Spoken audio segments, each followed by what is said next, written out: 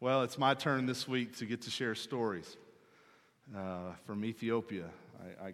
Thank you, Rory, gave opportunity to a couple of people last week to share a little bit about their experience, and today it's my turn. I've told quite a few people that I have never been to a place where the gospel of Jesus Christ is like an uncontrolled wildfire. We see on the news when there's fires up in the mountains that it's 0% contained or whatever percent. Friends, I'm telling you, the gospel of Jesus Christ is out of control in the southern part of Ethiopia. Praise God. I mentioned to our church, I think about a month ago, that I recently have been elected to the International Mission Board of the Southern Baptist Convention, their board of trustees. And I found out this week where what part of the world I was going to be assigned to. They've divided the world up into different regions and people groups around the world. And it's just funny how God is weaving things together. And as you might guess, I have been assigned to the sub-Saharan peoples of Africa. Now, you may not know where that is. Let me point it out. You see the real yellow part at the top of Africa? That's the Sahara Desert. The green part south of that is the sub-Saharan peoples of Africa. Included in that area is Ethiopia, where our church and a number of people have already begun to fall in love with the people of the southern part of Ethiopia. Let me break it down a little bit more. You can see in the top left, maybe. I was hoping that this would show up a little clearer. In the top left, in the little box, is the country of Ethiopia. The green part is what's known as Oromia. The people in this green section speak Oromo. Now, in the very bottom of that green section is Borena, the people of Borena. That's where we went. You probably cannot read that word in that section, but that little black line from where you're sitting and the furthest part down is about where the city of Yabelo is located, where our team went, and that was kind of our headquarters for the week. We spent time there, and upon our arrival, we drove straight to the city government offices. We were welcomed there by the governor of the Borena portion of Oromia. Now, let me see if I can put it in our language. That green section, go back one slide, John. The green section, we might call that the Deep South. I mean, it's a region, the Northeast. Let's see here, Central Standard Time, Mountain Standard, it's like a section of the country. Now, Borena, that little part, we would say that's Georgia, if I were referring to the Deep South, okay? And I'm guessing it's about that big. I mean, this is a huge area. We were greeted when we got to Yabelo, the governor of Borena. That's him in the middle between Pastor Indashaw and myself. And we presented him gifts, and then he proceeded to present us gifts, welcoming us to his region. He is the governor of that whole Borena region. Big dog, big guy. And this picture that he gave, one for our church and one for the Ethiopian Evangelical Church of Denver, is of the prior, I'm going to say the word president, but it's not the right word, of Oromia on the left, and then the current president on the right. It was a nice gift, but then the better gift I say better. He gave us another gift. Each person on the team was given a traditional outfit from the Borena people. Here is Jerry being dressed in this. They have a scarf and they wrap it around your head. They've already put it on his head. And then this giant white sheet and wrapped it around, and he's getting it. And then the women on our team all got this outfit, this beautiful garment. It's just really pretty fabric, and Anna was kind of the representative to show us how to put that on. So she's there, and the both of them posed with the governor. But then Catherine and I had our picture taken out in front of the government offices, and if you didn't know us, you would think we were actually from Ethiopia. I mean, we would fit right in. We just blend right into the people there. Catherine said, "I don't think I've ever had my blonde hair fondled as much as I did while I was there in those villages." But we were welcomed by this governor, and while we were in his office, he mentioned some needs that they have in the Borena region of Ethiopia. The first thing he mentioned was the gospel of Jesus Christ. He confessed that he was a follower of Jesus right off the bat, man. He let us know. And he said, what the people of Borena need is the gospel of Jesus Christ. And so we welcome you. We welcome your message, what you're doing here. We're glad you're here. Bring it. And we kind of looked around the room at ourselves and did this politician just say that he wanted Jesus to be spread in his region? Yes. It's the number one thing he mentioned, the needs of the Borena area. The second thing he said was education. Our kids need education. I mean, that's really the thing that sparked this whole trip was education for the missionaries and evangelists in the area. I mean, that was kind of the original thrust was education, theological education for these missionaries. But this governor, this politician said, our children need education. We're not going to come out of this socioeconomic spot that we're in, cultural spot that we're in, without education. We need education. And I find it interesting that I think 5 people on our team are in the education profession. We have a seminary director and professor. We have Tom, who works with international students at Denver University of Denver. We have 2 school teachers. I sat back and I watched things starting to get lined up, that God is at work, not just there, but I believe God is at work here, putting things together, His purpose, His plan, to be more than mission-minded, but to be mission. I'm still looking for that word. A few of you gave me some good ideas this last week. Missions committed, missions focused, missions, we're still looking for it. You guys, come on, church. Join in this with me, that we want to be more than mindful about going and telling. We want to be Yeah, shoot me those in the email because I didn't understand a word you said. You know, I told you that the gospel it's a runaway train. It's a wildfire in that area of Ethiopia. But that's not to say that there's not hindrances to the gospel. I would say the number one hindrance that I'm aware of and kind of noticed is the number one hindrance would be from the Orthodox Christians, the Coptic Christians. They're more aggressive towards evangelicals than even the Muslims in the area, because we both talk about the same Jesus,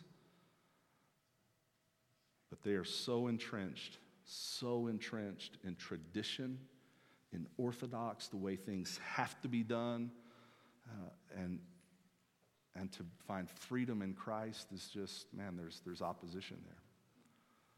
The Muslim faith is another hindrance to the gospel.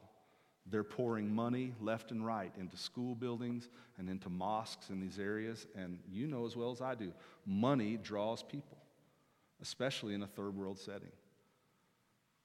So the Muslim faith is another one. And tribal rituals, tribal traditions out in these villages with witch doctors and their local village, I don't know another word other than witch doctors. So that is another hindrance. But I'm telling you, where the gospel is preached, where the gospel is spread, people are coming to the Lord like crazy. It's wonderful to see. I've recently been reading through the book of Acts with a little different perspective.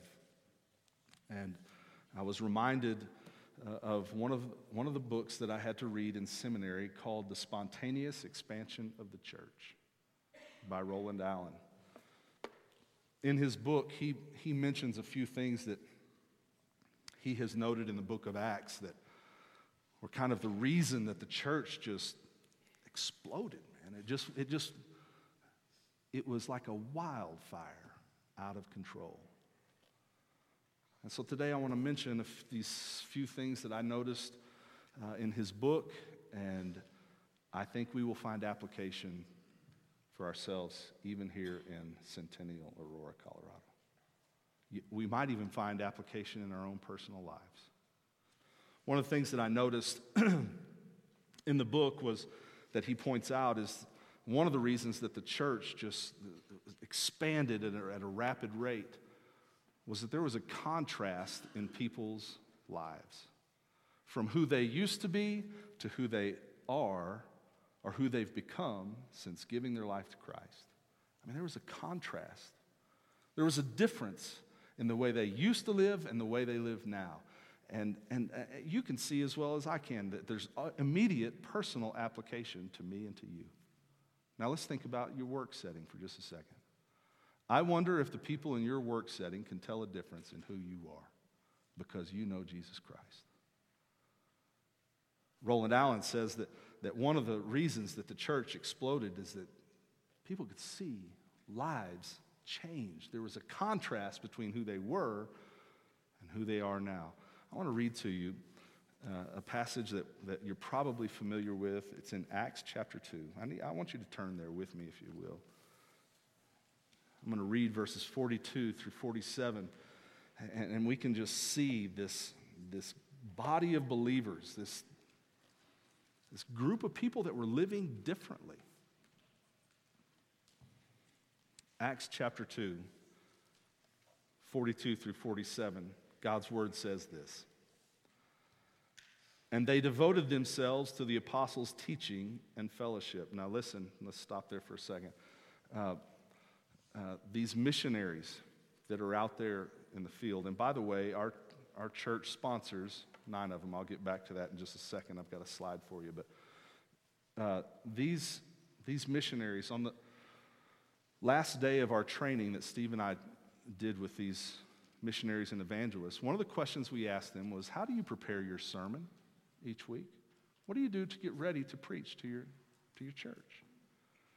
And we were looking for their methodology and study and preparation and how they come up with an outline.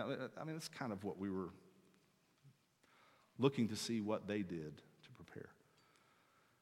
And I think Steve and I both, I don't want to put words in your mouth, but I think both of us assumed that they preached a Sunday morning sermon and maybe a Wednesday night. Steve, am I close? Am I speaking? Yeah. And we were asking, how do you guys get ready? What do you do? And one of them, that his name was Dido, he spoke up and was kind of the spokesman for all 60 of them. And he says, we preach almost every night of the week. Our villages come together every night of the week.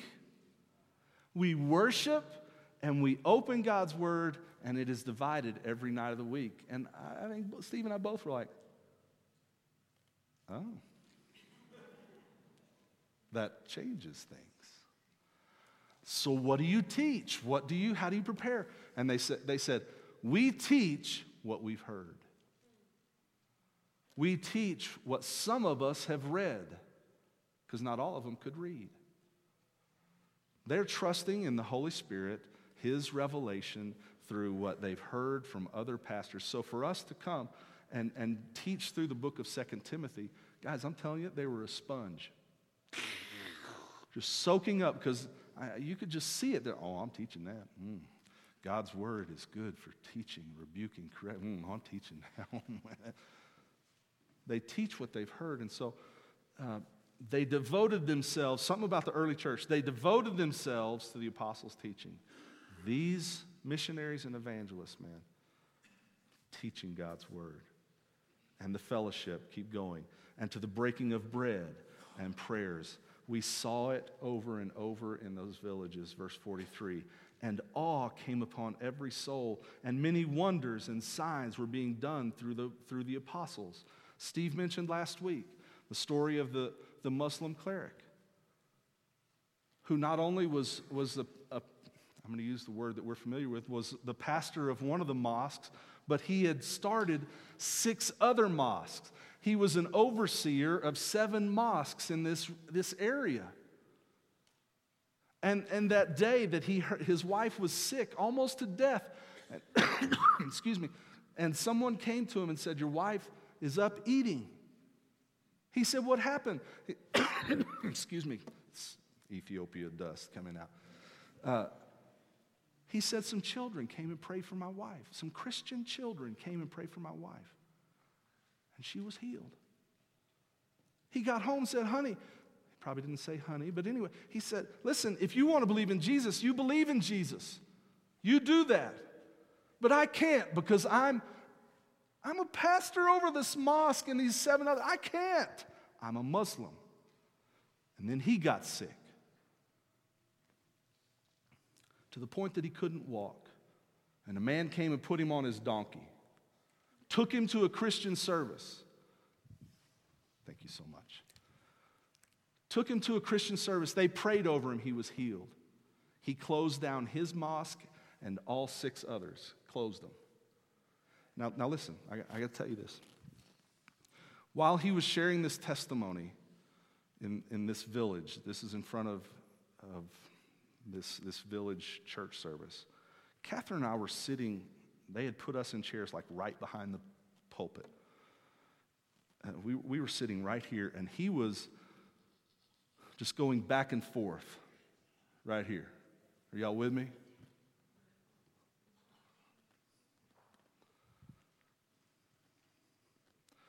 Every once in a while, he would turn his face this way, and all I could see was this smile on his face. Well, it was grinning ear to ear. The whole time, he was just back and forth. And he was just telling his story, and he was just going the whole time. And hey, and he pointed to the guy. He says, "Come up here." And the guy walks to the front. He said, "This is the guy that put me on his donkey." Validating the story that he had just, his testimony. He said, "There's the group right there. Y'all come up here." I think 6 or 8 people came to the front that used to sit under his teaching in the mosque, who had now given their heart to Jesus Christ as Lord and Savior. Validating these awes, these wonders, these miraculous things that God was doing. Guys, I'm telling you, we watched and we got to see Acts chapter 2 happening. Verse 44, "And all who believed were together and had all things in common. And they were selling their possessions and belongings and distributing the proceeds to all, as any had need, and day by day attending the temple together and breaking bread in their homes. They received their food with glad and generous hearts, praising God and having favor with all people. And the Lord added to their number day by day those who were being saved." See, one of the things that he pointed out in this book is that people's lives were different. There was a contrast between who they were and who they are. And I wonder if that can be said of me and if that can be said of you. The people I'm around in my neighborhood, they didn't know me before I knew Christ, but I wonder if they can see Christ in me today. Can your neighbors see Christ in you? One of the people that used to mentor me, he made a statement one time about, what does your church smell like? When a guest walks into your church, what does it smell like? And does it have the aroma of God? And I ask the same question about my life and your life. Does my life smell like God? When you walk up and down the halls of your school, starting next week, I think, it already started.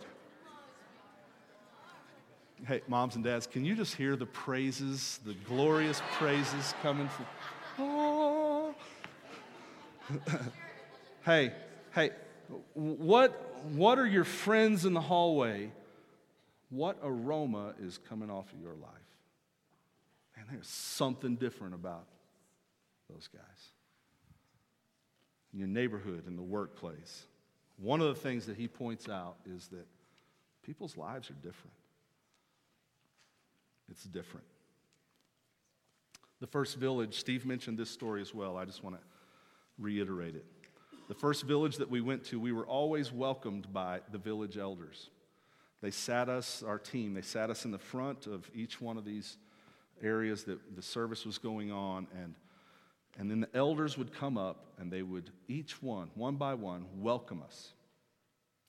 We're thankful that you're here. We're thankful that you have traveled around the world, and for some reason you have decided to come out here?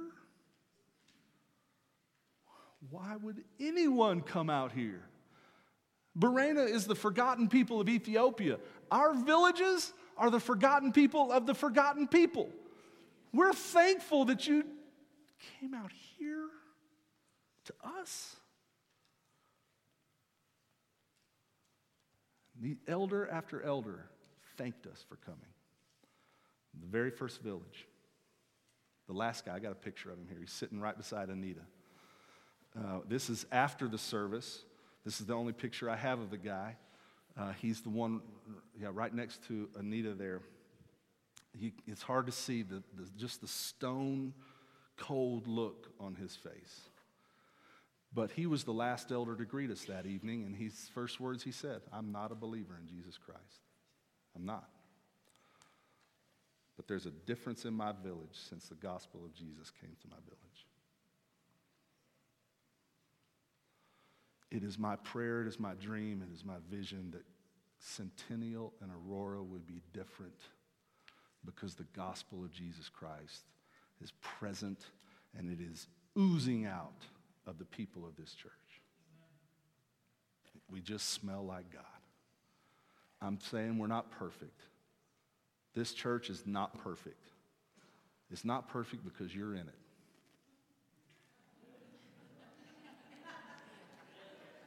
Can I get an amen? Should I leave that one in my notes, Jerry? I was kind of iffy response there, man. I wasn't sure about that response. It's not perfect because I'm in it. Now, you better back off on that. I don't know who that was,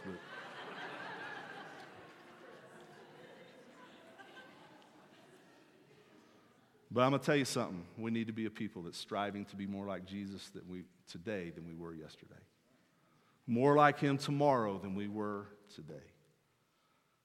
That we smell, we put off the aroma of God every day to those people around us. One of the things he pointed out about this spontaneous expansion of the church is that people were different.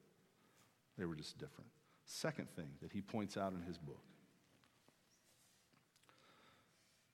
is that the people of the church took it upon themselves to go out and share the gospel. They did not sit back and rely upon the apostles to be the only ones to share the gospel. They went out, man. They all took the responsibility to tell the good news of Jesus Christ to those people around them. Now, we can immediately see the personal application. And is that true of me? Is that true of you? I have sitting on my desk in my home office framed up my goals for this year. 5 personal goals for this year. One of those 5 goals is to engage in 2 gospel conversations each week. I wish I could tell you I was perfect in that. I'm not. It hasn't happened every week. But guys, my head is on a swivel. My eyes are peeled. I'm looking for opportunities every chance I get. Standing in Restaurant Depot the other day, I look across the aisle at the next person that was checking out, had Ethiopia on his shirt, and on his card he had rice, he had onions. I said, "What's that for?" He said, "Well, I own a restaurant and a grocery store." I said, "Your church says Ethiopia. You from Ethiopia?" He said, I'm from Ethiopia. I said, "Salam." He goes, "Salam." I said, we just got back. Jerry perked up. He jumped in over there. "Man, we just got back from Ethiopia." I said, "Where are you from in Ethiopia?" "Addis Ababa." And then I'm looking for opportunities. And he's like, "Why did you go?" I said, "We were working with missionaries and evangelists down there, man. We were telling them about God." And I said, "Do you know Pastor Indishaw?" He goes, "Of course I know Pastor Indishaw. Everybody knows Pastor Indishaw."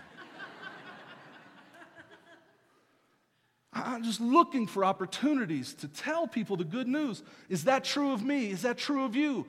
Everywhere I go, man, I want to have the opportunity to tell someone of the great love of Jesus Christ. One of the things that Roland Allen points out about the spontaneous growth of the church is that just the members of the church took it upon themselves to go and share the gospel. Acts chapter 11, verses 19 through 21, it says when they go to Antioch, it says some of them, let me read it to you. I'll get there, hold on. Acts chapter 11, verses 19 to 21. "And those who were scattered because of the persecution that arose over Stephen traveled as far as Phoenicia and Cyprus and to Antioch, speaking the word to no one except Jews." Did you catch that? At this point, remember, Stephen got stoned, persecution broke out, and all the Christians there in Jerusalem went, "Honey, pack your bags, we're out of here." And off they go. And some of them traveled to all these places, but the only people they were telling the good news to was the Jews. Verse 20. "But there were some of them," and that's all we know about them. "But there were some of them, men of Cyprus and Cyrene, who on coming to Antioch spoke to the Hellenists, also preaching the Lord Jesus." See, there were people in the church. They didn't wait on the pastors to do it. There were people in the church that said, "Man, I just got to tell people. I don't care who you are. Jesus loves, it even goes to you. And it goes to you too. And those people in our American culture, it even goes to them. Even people that sit on the other side of the political aisle from you, it even goes to them. Even those who have made lifestyle choices that are different from me and you, God's love extends to them.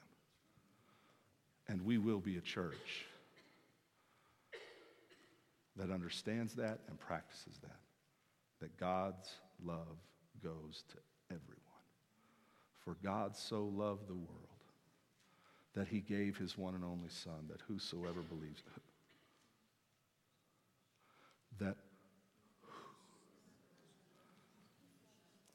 only those Republicans that believe in him, come on. We laugh at that. Let's not practice that. That whosoever believes in him shall not perish, but shall have everlasting life. One of the reasons that we saw an explosive expansion of the church was that everybody took on the responsibility to tell the good news of Jesus. Let's make sure that's true of me and of you. Deal? Deal?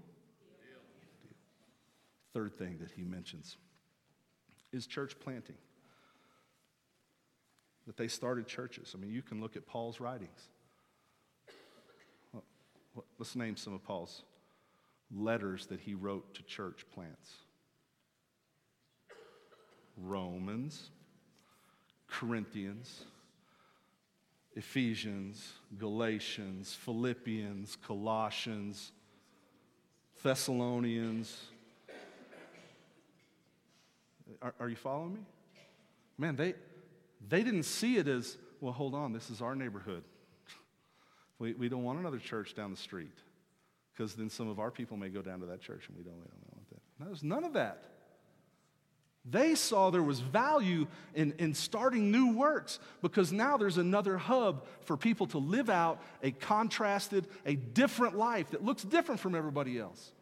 That they begin living, as there's a whole new hub for people to live out this love that is within them, this aroma of God that is in them. They found value in starting new works. I don't know if I think you're aware of this church. I've been known not to communicate real well at times, but we are partnering with the Ethiopian church. We're in the process of them becoming a church plant. There are places around our city that need new works. They are. There's no church close by. There are some people that would never walk into a building like this, ever. You couldn't drag them in. Man, if I got invited to somebody's house on a Thursday night and was just able to do life together,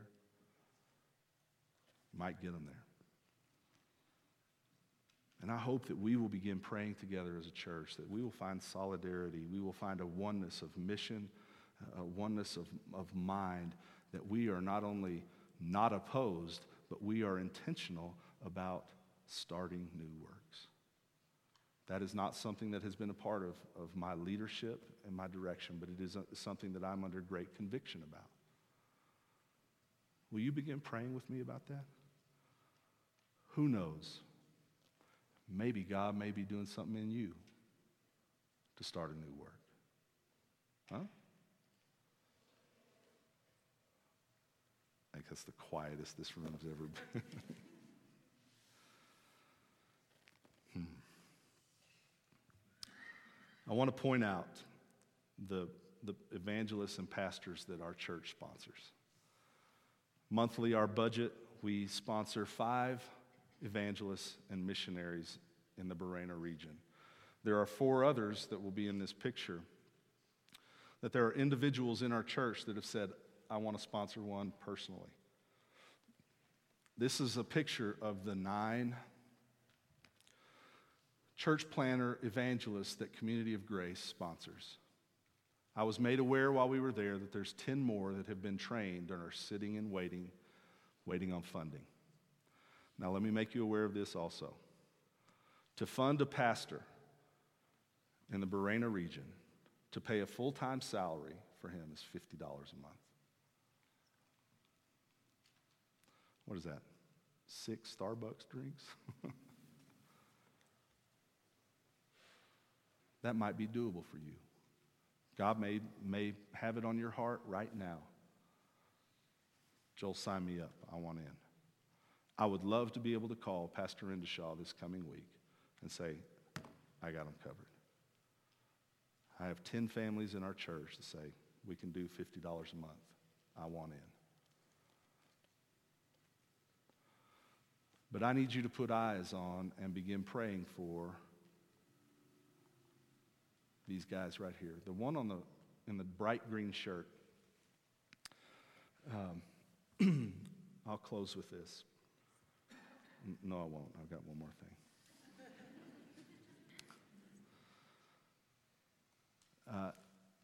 He and another gentleman on the other side of Steve, my parents, sponsor them.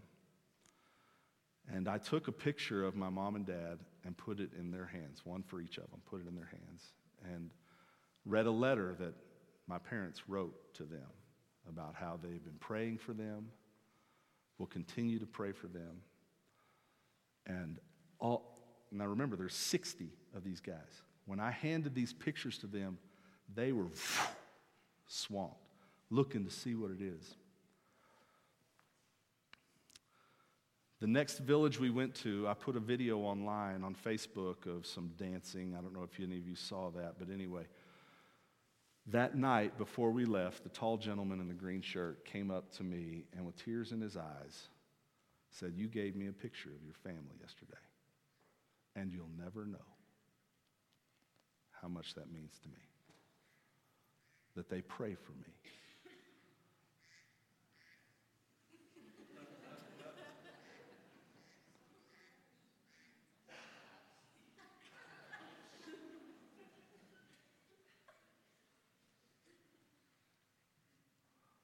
Church, I want us to be more than mission-minded.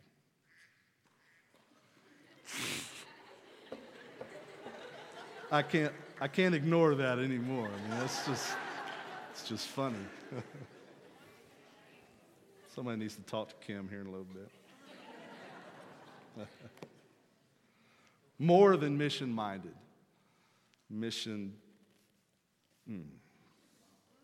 All right. I finish with this. When I was in school a long time ago, I'm talking about high school, science class, I learned of two different forces. Centrifugal force and centripetal force. How about that? I was a PE major and I remembered that.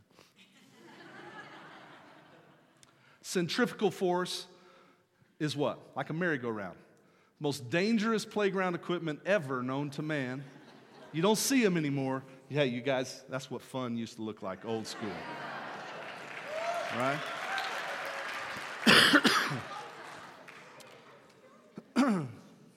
Centrifugal force means when it gets going fast, it throws you out, right? Okay. Centripetal force is like gravity, it pulls to the middle. In the Old Testament, centripetal force was well engaged. People came to the temple. People were drawn to the tabernacle. You come here, you come to the temple, you're drawn there. We have festivals every year, and you come centripetal. And some would say in the New Testament, it's just the opposite. Centrifugal. Go. And I simply want to suggest that I don't think it's just one or the other. Church, it is my desire, it's my goal, it's my vision for our church to be both. That you and I live such a life that people look at it and they go, what is in you that makes you so different? I'm drawn to that aroma that is in your life, that smell, that whatever that is in you that is, I want that. That you and I, because of the Holy Spirit of God that lives in us, would live a life that it draws people to Him. But we also be a people that go, that we go and tell. Do you realize that God will guide your steps if you're willing to move your feet? And He'll guide your words if you're willing to open your mouth. So let's get walking and let's get talking. Deal? Deal. Let's pray. Father, we come before you today. We thank you for your word. We thank you for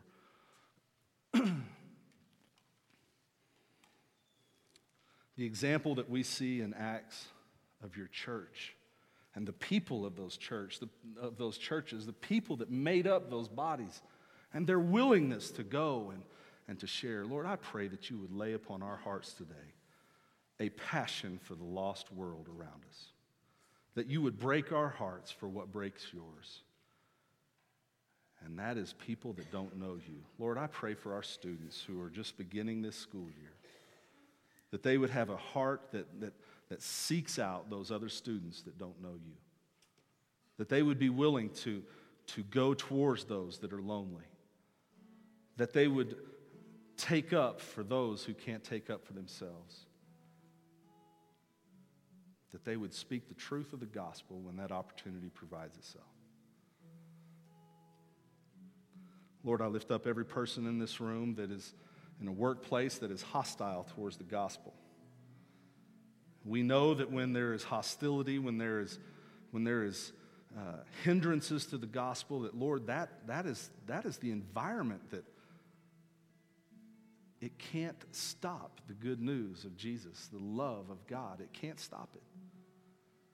It's when the world puts no pressure on Christians that the gospel slows down.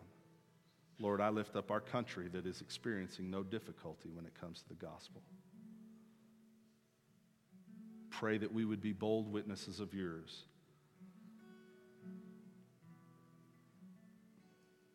Lord, I look forward to great things that you're going to do in these coming days.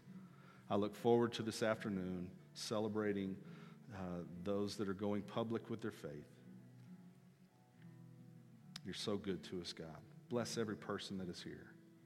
In Jesus' name.